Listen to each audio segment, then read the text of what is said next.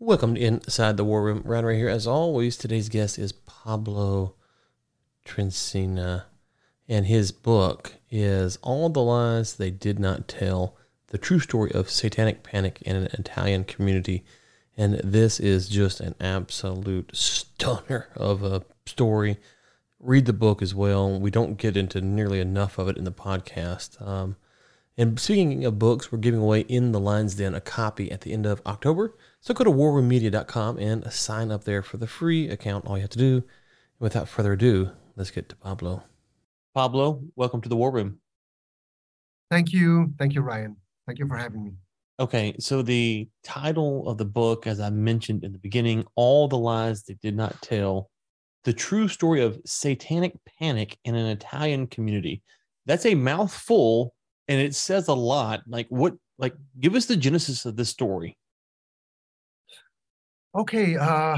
Well, I mean, this story is set in basically happens within 2 years, 1997 and 1998, in central Italy, central northern Italy, in a very flat area.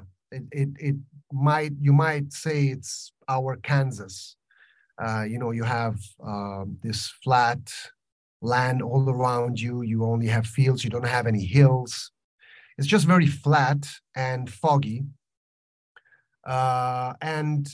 Basically, what happens in 1997 is that you have a little boy who was brought up in a very poor family in the countryside. A boy I called Dario, who his family gets kicked out because the father didn't pay the rent. The father was basically spending all the money, the little money that he earned on in the casino or gambling, and the family had no money, so they get kicked out. So this little boy, who's already brought up in a family with very, very poor, incredibly poor, gets sent by his father to a neighbor. You have to imagine a lady which you would have in any American neighborhood, nice lady who has a family of her own, and who really cares about this little child and wants to take care of him as one of her sons. So this boy gets sent there to this lady, to this neighbor called Odina. And this Odina keeps the boy for a few months because the family of this little boy doesn't have a house, doesn't have a home anymore. So they live in a trailer, they sleep in the car, they don't have anywhere to go. So in the meantime, the boy stays at this lady's house. The problem is that in that period of time, the social services, you call them like that? The social services have already targeted the boy and have decided that he has to go. He has to go from that family. He has to go from that neighbor, and he has to be sent to an institution, into a city nearby. So after a few months, this little boy, who at the time is only 3 years old, this is 93. Okay, so the boy is 3 years old. We're in 1993. This boy gets sent to an institution and afterwards to a foster family. Now, this is what changes everything, because as you can imagine, when somebody is, when a child who has his own parents, gets sent to a foster family, obviously, they don't really necessarily like each other that much because, they might be a little bit jealous. The other family has more, the other family has less. They treat you well, they treat you bad. I mean, it's, those things that can happen. But at some point, the foster mother of this little boy called Dario in 1997 starts thinking that he has been abused by his brother, by his older brother. Okay. Hold on. Let me make sure I'm following along here. So the boy's separated from his family by choice and sent to this lady who's taking good care of him. There's no suspicion there that this social services, the Italian version of that, decides that he needs to be placed in foster home. And then Exactly. when he's placed in Exactly. foster home, there's Yes. suspicion brought up about when he was with his parents originally that maybe something happened. Is that correct? No, well, I mean, they sent him to a foster home because they wanted to try and send him to a family where he would have a better future. So they said, okay, we send you to a foster family. You will still have your parents. It will be like you will spend there some time, and then eventually we'll see what happens. Maybe we'll send you back to your original family, or else. There was no real program. But he gets sent to this foster family. The problem is that the mother, the foster mother, is a lady who apparently is really, uh, I should say, paranoid about everything. Now, we found out about that years later when we investigated on her. So she was really paranoid, and everything this boy said or did, she saw it in a negative, with a negative aura. Okay, so the boy Dario would, he would go back to his natural. Do you say natural family? No, sorry, original family. Yeah, yeah, natural, original, yeah. Yeah, he would go back every 2 weekends to see his parents, his original parents, his original family, and then most of the time he would stay with the foster family. Now, this mother, this lady, starts thinking at some point that this boy Dario has been somehow abused, sexually abused by his brother, by his natural brother. And she gets that from a few sentences that this boy says. The boy was 6 at the time at this point. Like, my brother plays with my sister and they play under the blankets, and I got scared. So she reinterprets these words as if, probably they did something to him. So she starts asking him a lot of questions. Why are you sad? Why do you look tired? What happens over there? You have to tell me. And she starts, really pressing this little boy, asking him a lot of questions. And not just that, she calls a very young psychologist who at the time was working. She had just finished her graduation, and she had enrolled with the social services in this little town. And she asks this psychologist to, meet this little boy and talk to him. And after a few meetings, it comes out that this boy, has been abused. He talks about being sexually abused by his brother, and then by his father, and then by his sister, and by the mother. And it wasn't just his family, but also the neighbors and the father. His father was selling him to the neighbors, and he saw an exchange of money. And the neighbor, the lady neighbor, was very nasty to him.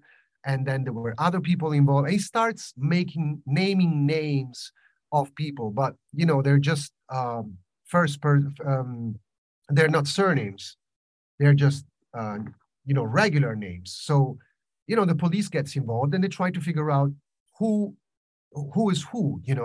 They try to identify these people. And at some point, as he gets more and more pressure, this boy talks about being sent with a family, by his family, to the cemetery at night, where he witnesses weird rituals. He doesn't talk about nothing, crazy, but he talks about being buried in a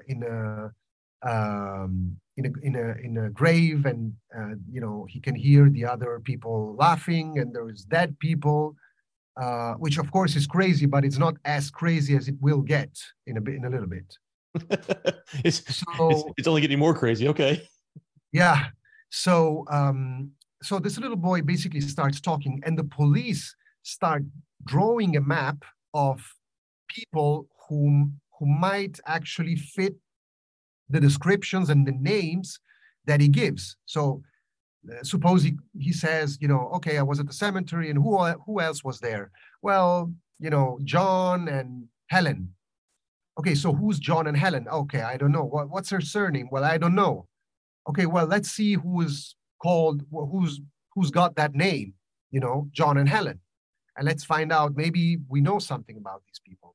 So they start matching completely arbitrarily names with real people who not don't just belong to that village where this boy is from, but to other towns nearby, even 10 miles away, which in the countryside is a pretty long distance. 10, 12 miles away. It's not like, it's not like I have to necessarily know you. If we live in the same village, yes, I might know who you are because we were brought up in the same village. But if you live in a village which is 12 miles away, why should I necessarily know who you are? So they start basically connecting the dots, and more people get a visit by the police. So there is a family of four. This Italian guy married to a Thai lady. They have two children. They get taken away. There is a lady, a single lady with a daughter. Her daughter gets taken away in the middle of the night. So they basically just go there in the middle of the night. They snatch their children, and the police snatches their children, and they leave. Okay, Which, hold on, yeah. hold on. Let me make sure, because you're okay. So Dario ends up in a foster care.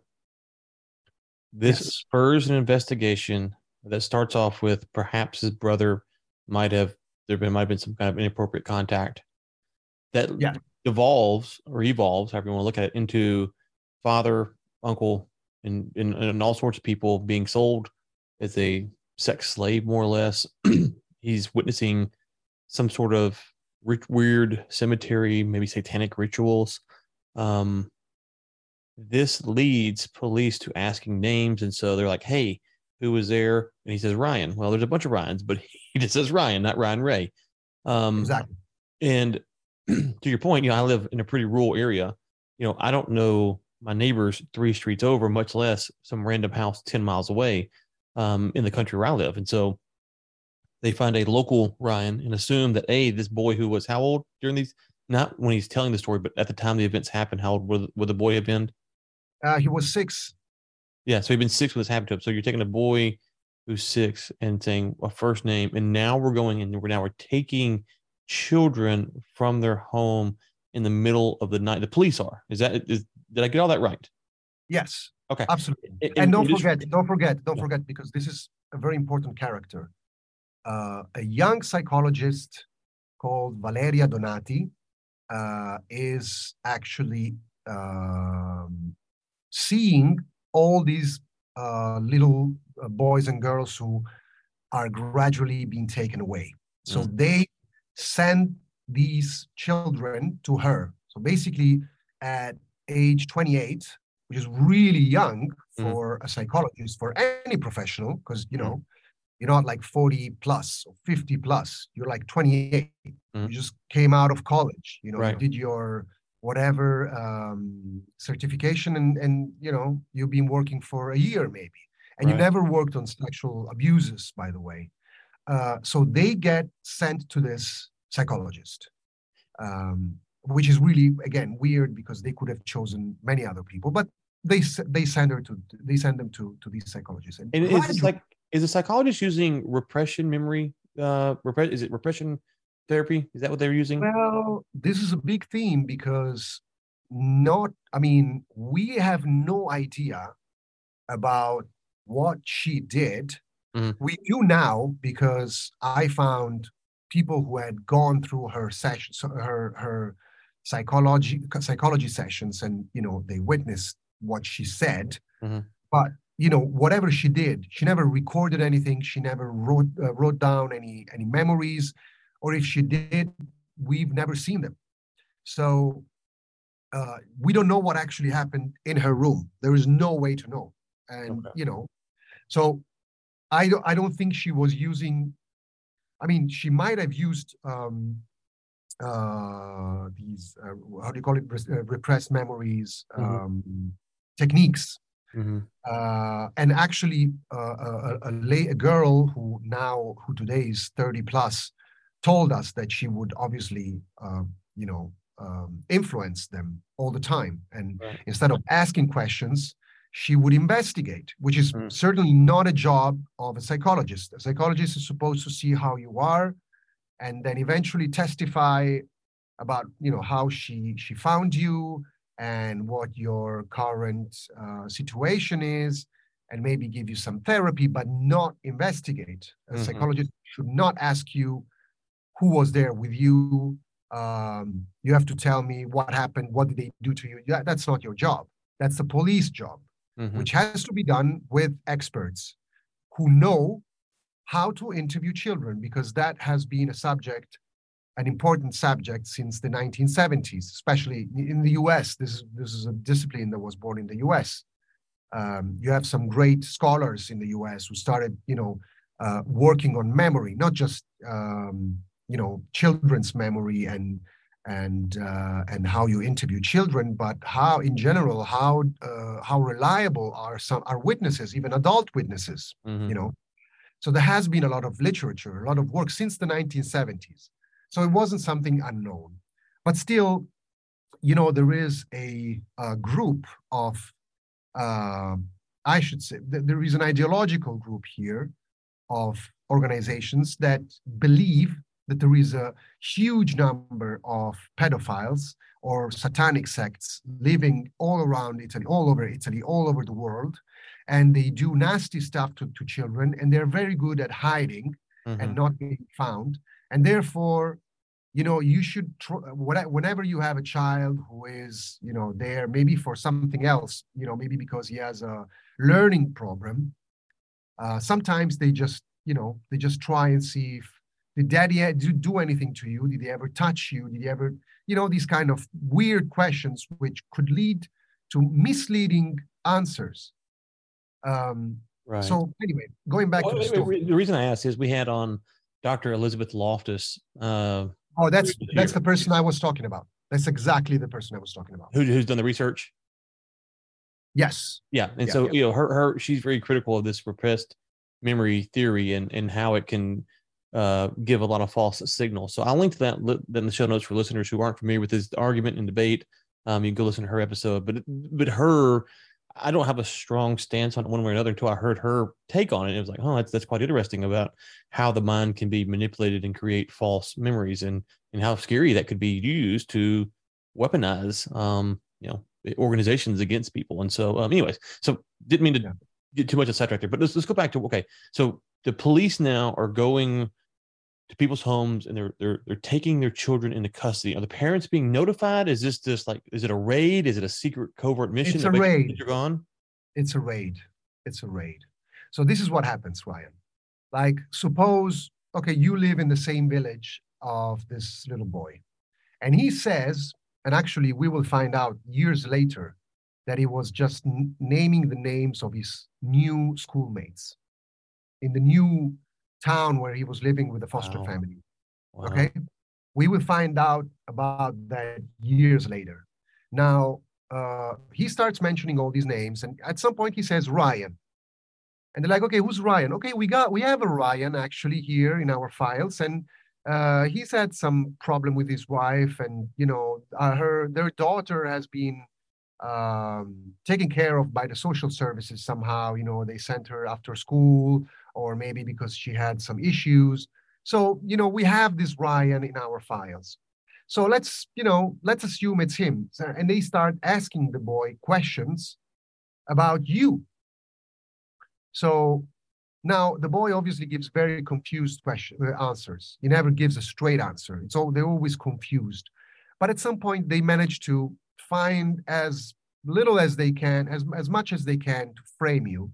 And in the middle of the night, you get the police coming, banging at your door at 3 a.m, 4 a.m. You have two kids, and they both are taken away. None of your kids has ever been questioned about anything you've ever done.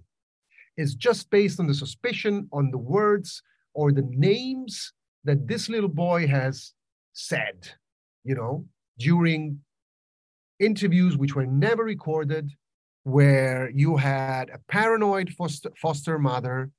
I don't use adjectives that much, but we have the proof of this, because she even admitted it at the tribunal, where you have a psychologist meeting this little boy for many times, and even the mother was saying, the foster mother was saying, I was questioning him every day. I was asking him, tell me.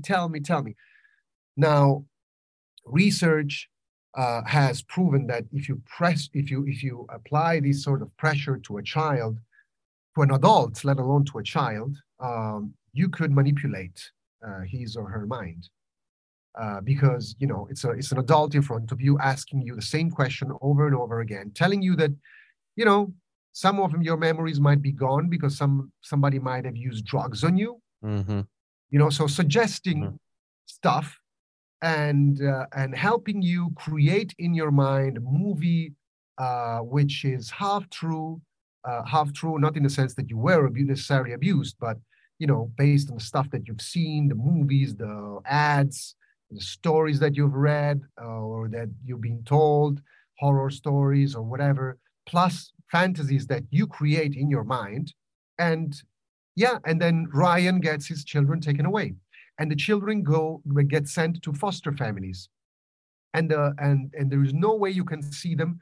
There is no way you can meet them. There is no way your parents, so their grandparents, can see them, can stay with them, can say hello to them, can send a gift to them.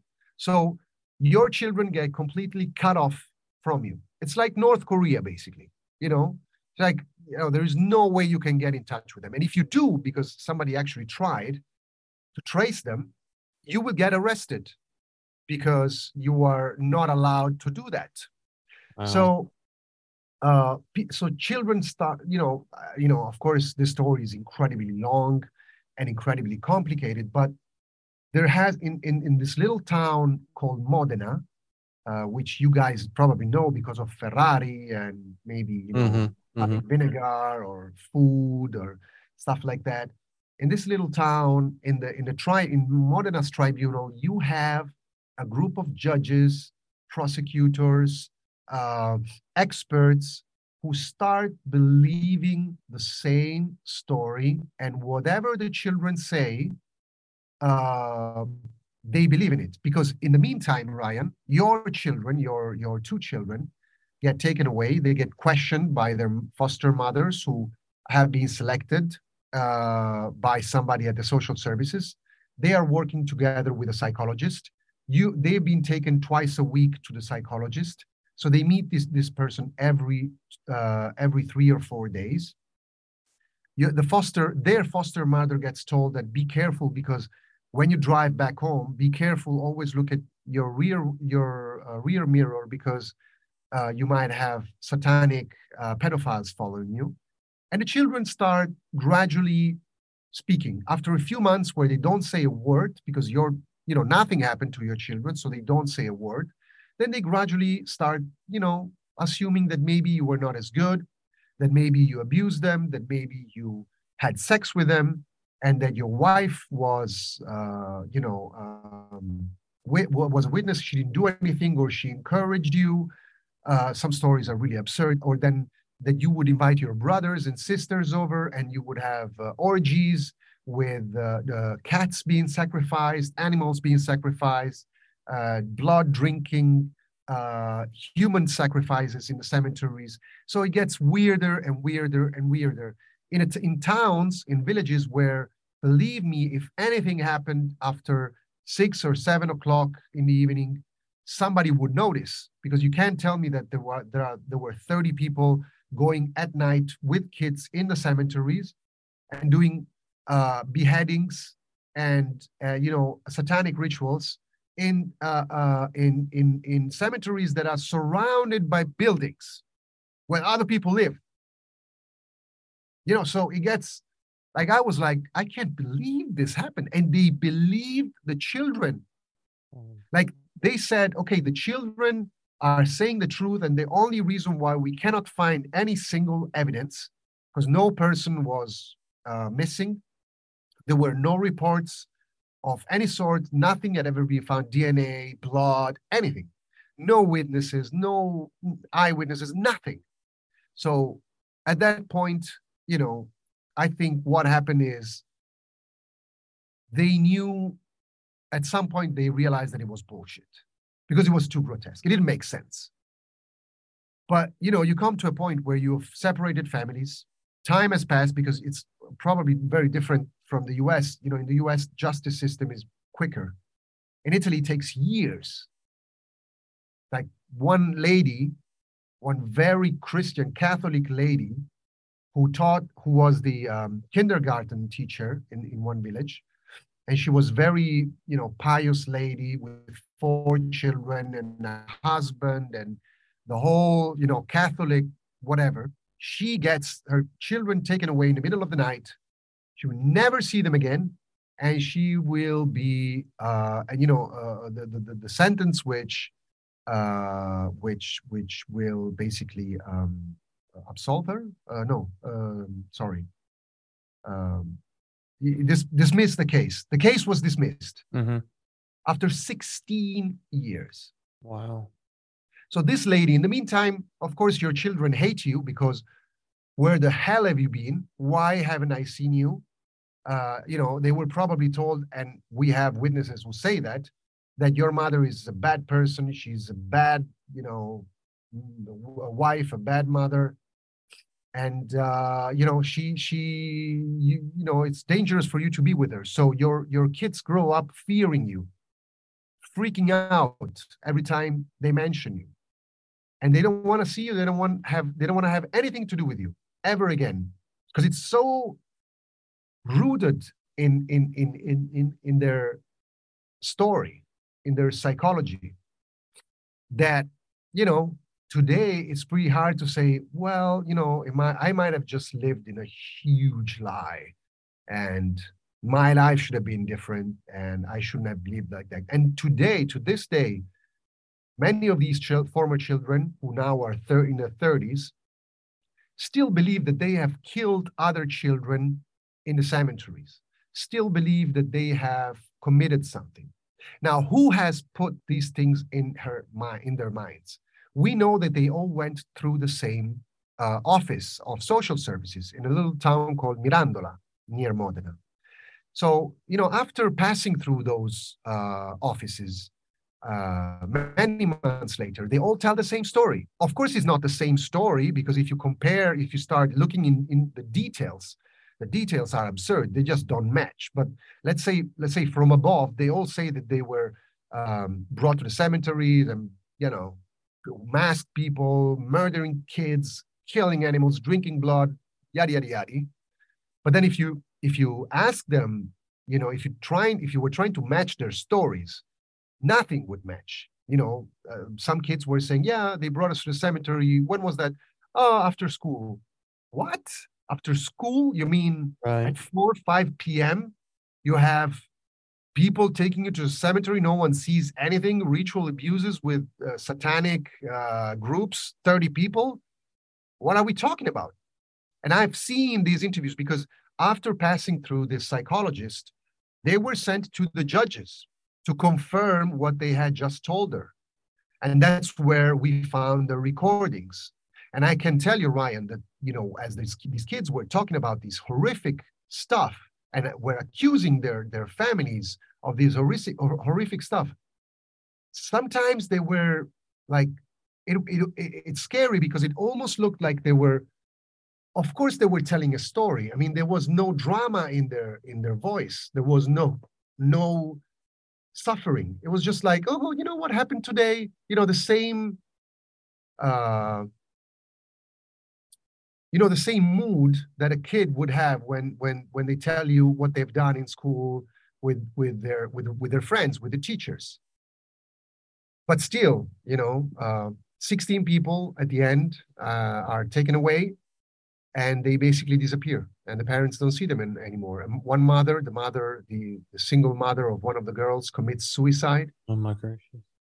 She jumps from a window. And another one is taken away from a mother who hasn't done anything, has never been sentenced, because then some of the sentences are, initially it's very hard to explain, but I explain it in a book. But, some people were sentenced, some in the beginning, there were 5 trials. In the first trial, some parents get sentenced on the, again, there was no proof whatsoever, never a witness, nothing.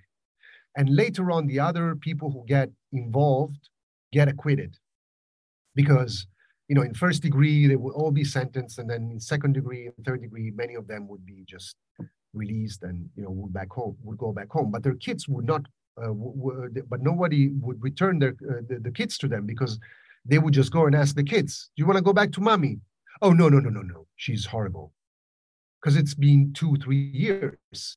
So, and no one is going to repair that wound. Nobody's going to say, "Oh, sorry, we made a mistake."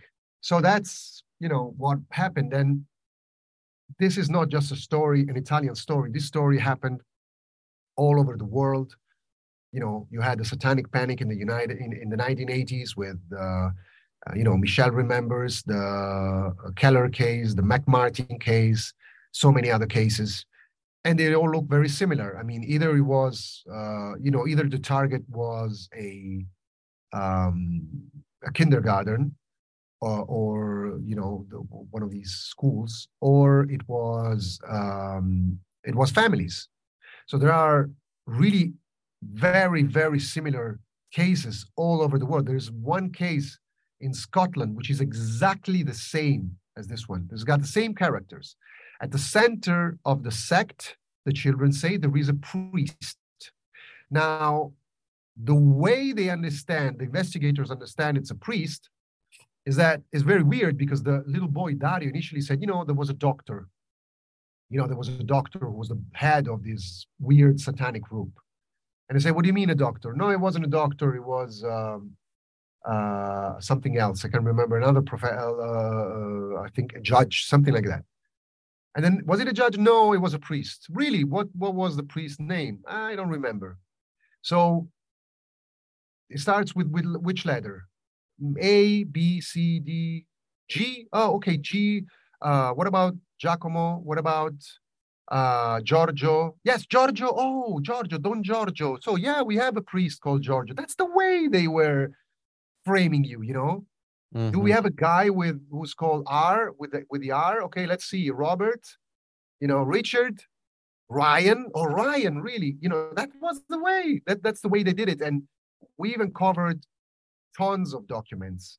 And believe me, Ryan, is one of the, to this day, is one of the most absurd stories that I've ever heard and, covered in my whole life. Wow.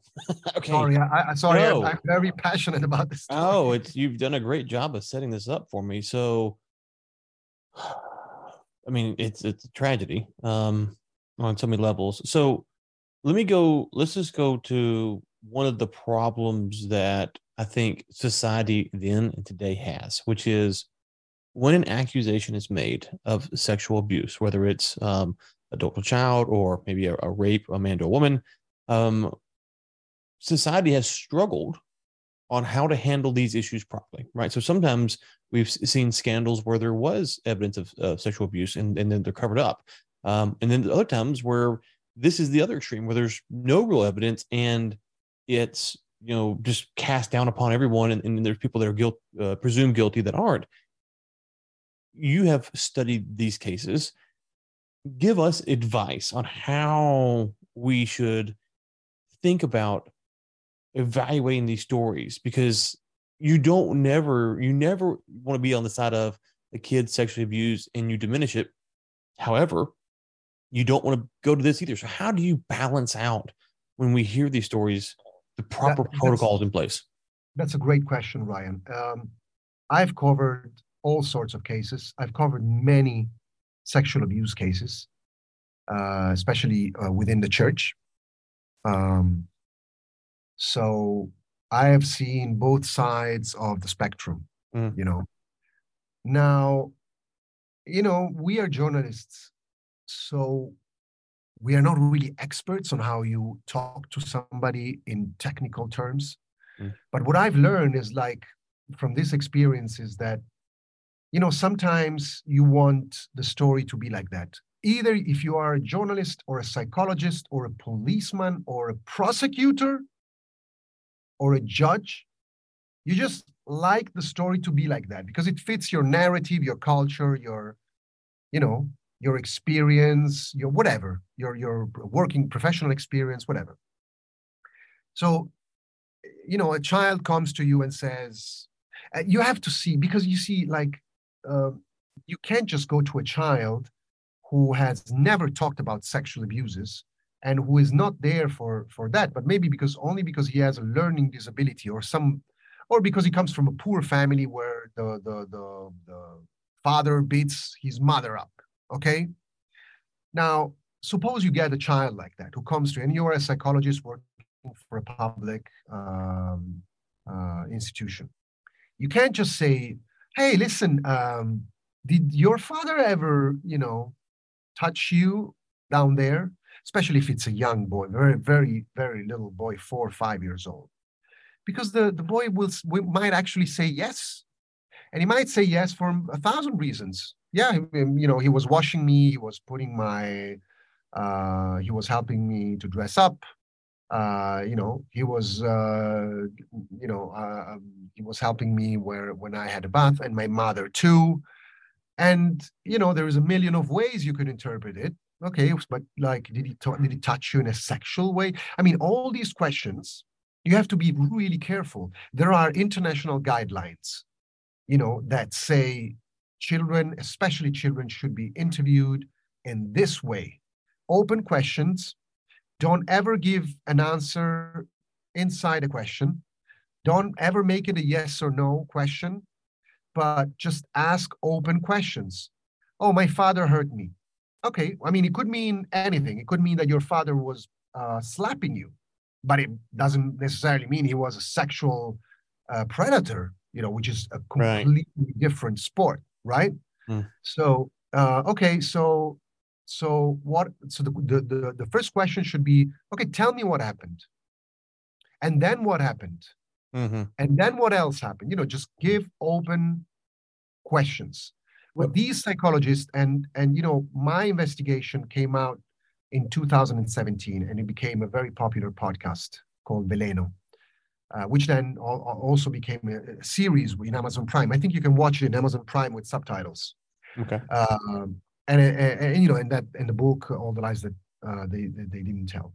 Now, when this investigation came out, I got called by the police of another town that were investigating a similar case 20 years later. And they said, listen, your podcast gave us insight on this case because we had never heard of this thing, ever.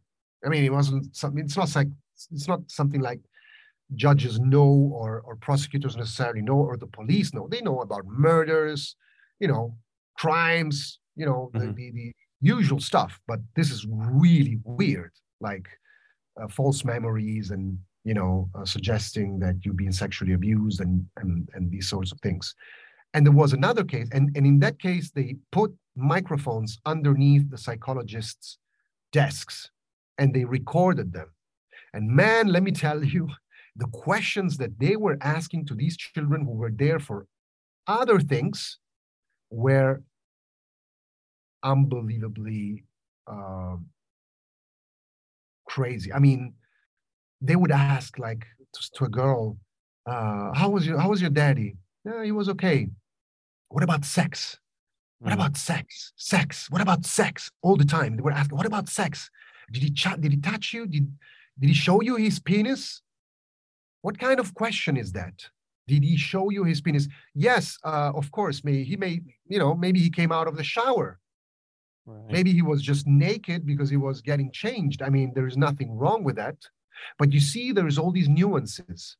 And so many children have been taken all over the world, have been taken away on these bases that, somebody who had twisted mind, twisted psychologists, etc., they would, from day one, they would, in a way, change the course of the story, adapt the course of the story to their own narrative. And that is obviously what kills the case. Because whether this child has been abused or not, you're never going to know the truth. And but these people think, these organizations, and some of the players who were involved in my story belong to these organizations. They believe that the number of children abused by their parents, by their families, is so much higher than we actually know, which might actually be true. But it's very dangerous to set on a journey to find out unless the child hasn't said something to you, or unless there is some evidence that says, he might have been abused. Because it's really tricky. That's the thing, You can't just say, okay, let's fight pedophiles. Okay, yeah, let's fight pedophiles. Of course, I have kids. I mean, there shouldn't be pedophiles. But, I can't live in a society where me or you could be targeted just because my daughter has drawn a ghost on a piece of paper. You know how you draw a ghost. Like how kids draw a ghost, right? Mm-hmm, mm-hmm. And the psychologist says, "Oh, that's their father penis." Wow. This is actually what happened to a friend of mine. Well, I mean, a girl that I met, who didn't belong to this case, but to a similar case, not very far away. She was taken away from the family because she drew a ghost. And the psychologist said, "Oh, that's your father penis right there." Taken away. They didn't see her for 10 years. Then the family managed to find her. And just only by chance, they managed to see her and talk to her, and she's back with the family. But, they've lost 10 years of their life. And it can happen. It can happen to a lot of people. A lot of people get framed. A lot of pedophiles don't get caught. Mm-hmm.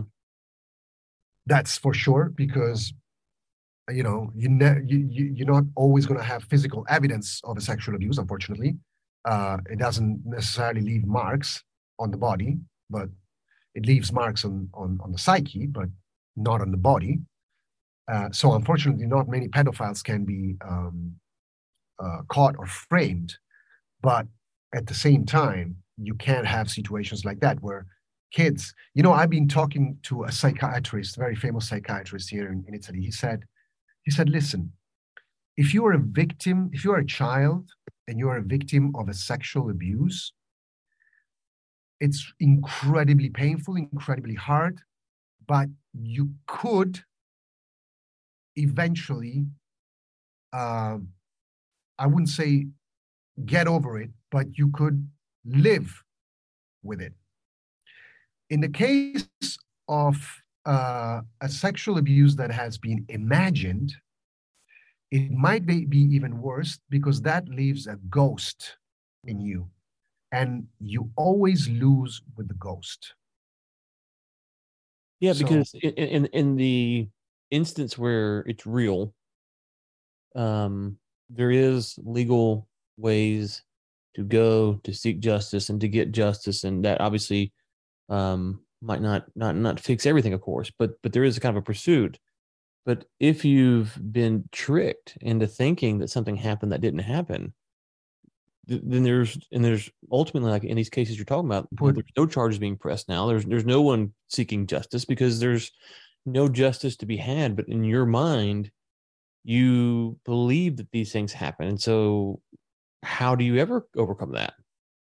You don't. You actually don't, because very often, these imagined sort of sexual abuses have a lot of horrible stories, fantasy stories, weird stories, absurd, extreme stories connected to it. So you might actually think that you have murdered people in the cemeteries as you were a little kid, and you have the memory of that. You might have the memory of you holding a knife. If you get into that, if you look into that, and you start asking questions, they might give you very foggy answers, because it's something they have imagined, not lived. But even there, memory is so tricky. So it could be the other way around too. So I mean, it really messes up with your brain, and it's even worse. It could be even worse. I mean, some of these kids, again, still today, they would say that that I didn't do my job well, that I didn't listen to them. Somebody said that I'm a friend of the pedophiles, that I think pedophiles should be justified. All sorts of things, because there is an ideology behind that. Like any conspiracy theories, even satanic sects have a lot of conspiracy theories. Satanic sects, satanic pedophiles. So it's just, so it's there's plenty. There's conspiracies for everybody in this world, and many professionals believe in these conspiracies, and then therefore carry out methods that are dangerous, because this, this happens when the memory is very fragile. You have to be very careful. You have to, you can't just take it and squeeze it and Mm. ask for answer. It doesn't work like that. You're gonna break it. You're gonna damage it at some point. We don't have a photographic memory. We have false memories all the time. Like I was asking my wife today, I said, do you remember when we first met? And she had a different, like we met in front of a library in 1999, 24 September 1999. So we recently celebrated our 23rd anniversary. And I said, do you remember how we met? And she remembered the details in a very different way. Mm. She said, yeah, I was sitting there and you got close. And I said, no, I wasn't, you weren't sitting there. You were coming towards me and I went, and I shook your hand. She said, really? But I don't remember that. So you see, like we have lived the same experience together and it's been a meaningful experience. It wasn't just like, hey, how's it going? But it was like the first time we met. So it's Right. something that should stick in your memory. And it's not the same. Mm. It's two different versions. So you see, memory, and this is where I think, whatever you think of her work, but that's where I think that Elizabeth Loftus has opened a new a gateway to a new field of research. Mm. Yeah, and so I came across Elizabeth Loftus. I was doing some podcast prep for a guest by the name of John Ziegler, who covered the Jerry Sandusky trial in the U.S., and that is a case where a bunch of young boys accuse a older gentleman of sexual abuse. And I remember the story when it happened in the U.S. I remember my outrage and all this stuff. And Ziegler argues that it's basically all hogwash. And I'm not sure if I'm prepared to go that far or not. I think he brings up enough things that are problematic with the case that at least Sandusky should get a retrial.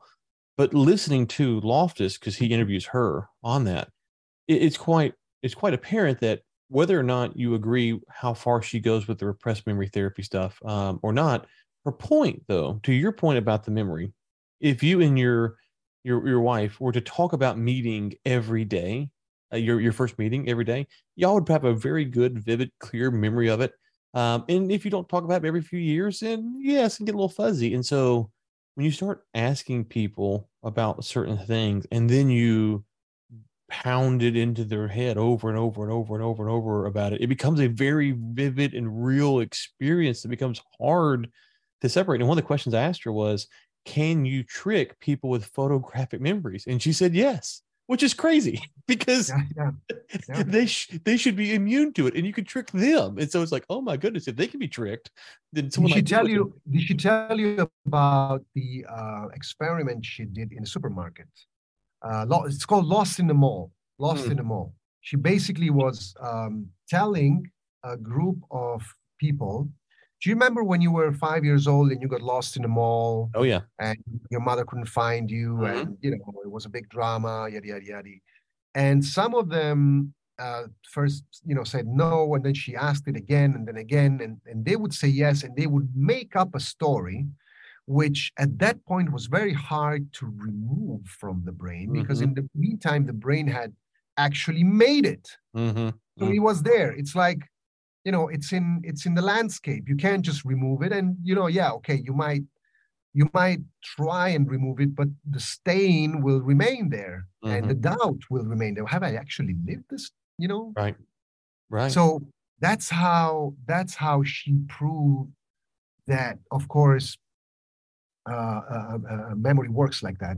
And thank God, now there is a culture. Now, we, especially in Italy, after this case came out, everybody has been talking about it. Everybody is very careful now. I'm not saying it doesn't happen anymore, but, people are more careful. People are more aware. There has been a series on Amazon. There has been a book. There has been a podcast. There has been a famous case, and 26 people were arrested. This case I was telling you about. There's going to be another. I was called the other day. There's a new case coming up in the next few weeks, probably happening in the next few weeks in another town in Italy. We learned that in advance, but apparently there's going to be people who are going to face either jail or stuff like that. So this didn't happen before. Like, so, at least it helped creating a common ground. I've had so many students of psychology, law, journalism, social sciences, asking me, I want to do my dissertation, I want to do my thesis on that. So please, can you send me the documents? Tens and tens and tens of young students asking me asking me to help them, and I always help them because I think uh, it should stay. There should be a literature, and it has become a literature, and that's what I'm really proud of. That you know if your job is a little bit useful, we've uh, reconnected some of these children with their families, Mm. and that was really satisfying. Some fathers who hadn't seen their kids, and now we in I was the intermediary, not because I was a fan of the father. I always wanted to be a journalist and be independent, but when I talked to the kids, they said, "What do you think about my father?" I said, "Listen, I can give you my opinion, but you have to go and look for yourself. Right. um, but I suggest you should go and talk to him, and listen to his side of the story." And some of them reconnected, and it was amazing. And even Dario, the first boy that was taken away, and then that endured so many difficulties years later. He was paranoid. He grew up. Many of these kids grew up thinking that they were being followed all the time, that there were satanic cults following them all the time, that they all knew when they were going to turn 18, so they would look for them and kidnap them and eventually kill them. So they had all these paranoias. But now, we helped him, and he has a girlfriend, and he doesn't live with his foster mother anymore. He has a job. So I tried to do my best in some cases to help these people, because you can't just tell a story and go. Sometimes you have to, uh, you're a human being before Right. a journalist or whatever, an author. So we tried our best, and in some cases we managed to reconnect families.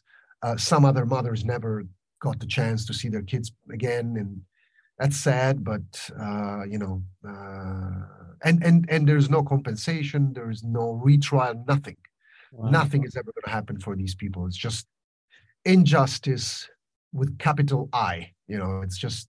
It's too late. You can't. Too many years have passed.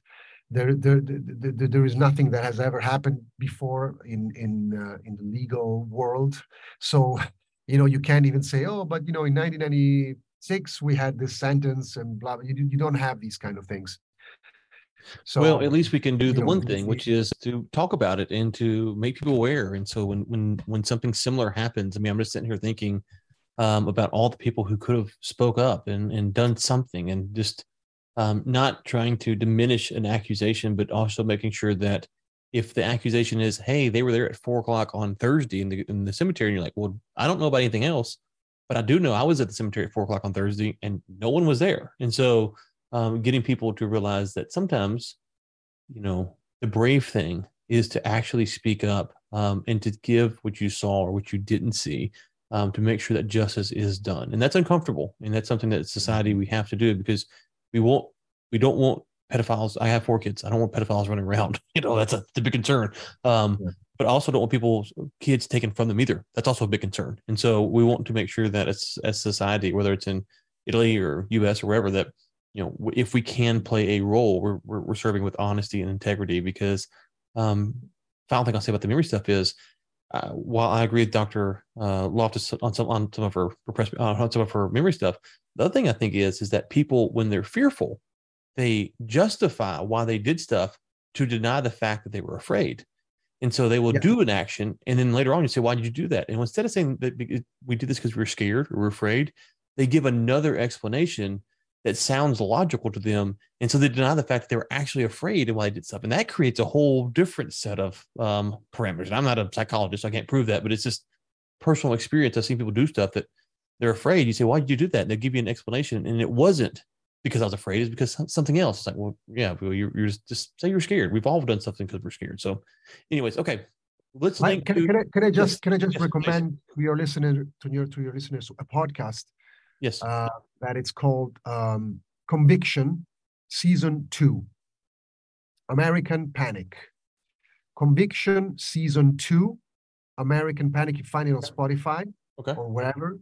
And it's really good. And it's basically very, very, very, very similar story that happened in the US. So you guys, if you want to dig deeper into this sad story, I mean, that's a story that's really well done. So yeah, just wanted to. And of course, if they search for Satanic Panic on Spotify, they'll find a lot of podcasts because it's a topic that has been discussed for many, many times. Okay. So with that being said, we'll link to obviously where to get the book and Amazon. It's also on Audible. And if you're Kindle Unlimited, you can get them both for Kindle Unlimited for free. And so there's an option there. We'll link to your Twitter. We'll link to these podcasts that we mentioned. Where else do you want us to send people to? No, that's fine. I have, Instagram, or I have an Instagram. You mean which account you wanted to? Yeah, do you have a website? Where do you, like, if people want to find out more, where do you want us to send them to?